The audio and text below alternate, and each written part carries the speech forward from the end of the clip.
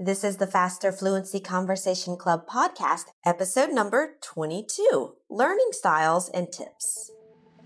Welcome to the Faster Fluency Conversation Club podcast from Speak English with Christina. Each week, my expert teachers and I discuss a new exciting topic to give you real-world vocabulary and help you better understand real-world conversations in English. To get the transcript, vocabulary resources, and become a member of the Faster Fluency Conversation Club, go to ChristinaRubuffet.com/join Faster Fluency Conversation Club. Now, let's get into our topic for today.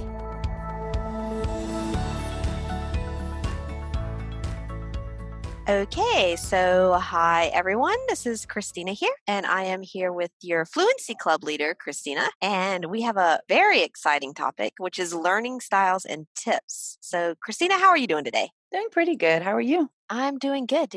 So, I guess maybe to get started, a lot of students, they say I can't really understand native speakers when they talk fast and things like that. Do you have any tips from your experience teaching to help students to have better listening skills in real spoken English? Yeah, one thing that definitely helps is instead of trying to understand every single word, you try to pick out the few words that you do know, put them together to get a general idea. I find that this is very effective because, for example, I have to go to the store. You may notice the word I, go, and store. Store, yeah. And then you're like, okay, now I know what this person is trying to say. So Yeah. getting the general idea and not getting stuck on one word. Right, helps. like have to, because they might be like, I don't know the word have to. And they're Right. looking in their head to what does this correspond to? And then they're like, sometimes this happens, sometimes when I'm teaching, I'll say something and they're like, I don't get this thing that you said. And I'll type it in the chat on Zoom and they look at it and they're like, oh, have to. No, I know that. But what did you say? And I'm like, have to. And then there's always this aha moment where they're like, Yeah. that's what it sounds like. So I think, yeah, you're right. Like, don't get blocked if there's like one word or something you don't understand. Just make do with what you have. And I always encourage students to look up on the internet examples of reduced speech in English grammar. Things like want to, it sounds like wanna when we say it. Going to sounds like gonna. Or even like now, I don't know if you've heard, and I don't know if this is just the region where I'm from, but now people also say I'ma for like I'm going to. Like I'm gonna go to the store. Yeah. Like I'm going to go. I'm gonna ask him what he's doing this weekend. The one funny one is what are you doing is what are you? Yeah, what are you doing? What are you doing? There was the one the other day I saw. What was it? Oh, I can't remember. It's something like you could have. I don't know. It's like could have. Yeah, you could have done it. Could have. Yeah, like you could have done it. You could have done it. I think it was. And people like, oh dear. And I think that can really trip students up. I think, or if they're not able to like pick out and maybe be conscious that spoken English has got some weird things in there, and they have to kind of try to take what they do understand and try to piece it together. I always tell students that reduced speech is only spoken, so you never write it. Yeah, that's true. Yeah. There's spoken and there's written, and it's often sometimes quite different. Yeah. What about, speaking of spoken English, a lot of students, when I ask them, what do you do to learn? They say, oh, I watch movies in English. Do you find that effective, like watching movies to learn a language? Well, when I was learning Spanish, it definitely helped me personally. Some students say it doesn't help them. I've heard mixed opinions, but I do think it's worth a try. You should try it a few times and see if it helps you, because as we're talking about, people's learning styles are very different.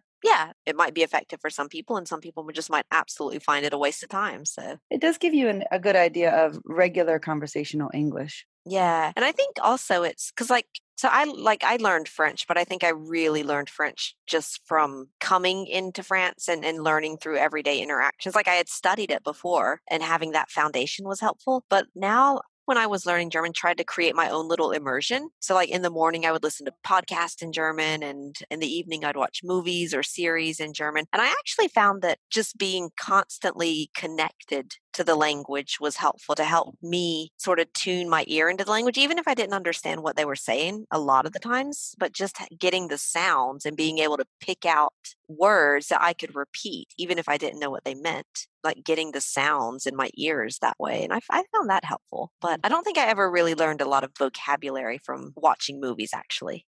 Yeah. Some new words. I Yeah, learned some maybe new a ones. couple. Or I found it really useful for like reminding me of words. And I would hear a word and I was like, oh, yeah, I recognize that word because I learned it in my worksheets or something. And I thought that was helpful. But yeah, it does depend on the individual, I think. You have to try out things and see what works for you and what doesn't, I guess. Honestly, what I remember trying a lot when I was learning Spanish Mm-hmm. was I would watch children's TV shows on Oh, YouTube. yeah. Oh, right. And that worked for you. Yeah, because the language they use is very simple and it's designed for children to understand it. So Mm. it was very good for a beginner learner. Oh, that's actually a good, like to watch things, watch Like or read, cartoons. cartoons or just simplify things that are simple. Because I think a lot of times adults, they want to jump straight into like adult level resources, like Mhm. movies and novels and things like that. And it's sometimes the language is just above their level, but that's okay. Mhm. Okay. Any final tips that you want to share with students? I definitely think that watching or looking at words written down and hearing them spoken so that you can connect the pronunciation right. I Yeah. definitely think that's a good idea. Yeah, I definitely agree. And so you can, like you said, make that connection and then it's not so strange when you hear it and then you see it written. You're Right. engaging your visual and your audio abilities. Exactly. Right. Okay. Well, thanks a lot for those tips, Christina, and I'll talk to you soon. Alrighty. See ya. Thanks for listening to the Faster Fluency Conversation Club podcast. And remember, if you want the transcript of this conversation, vocabulary resources, and to become confident and fluent faster by actually speaking in English about these topics, go to ChristinaRobuffet.com/join Faster Fluency Conversation Club and join the club. Thanks for learning with Speak English with Christina, and we'll see you next time.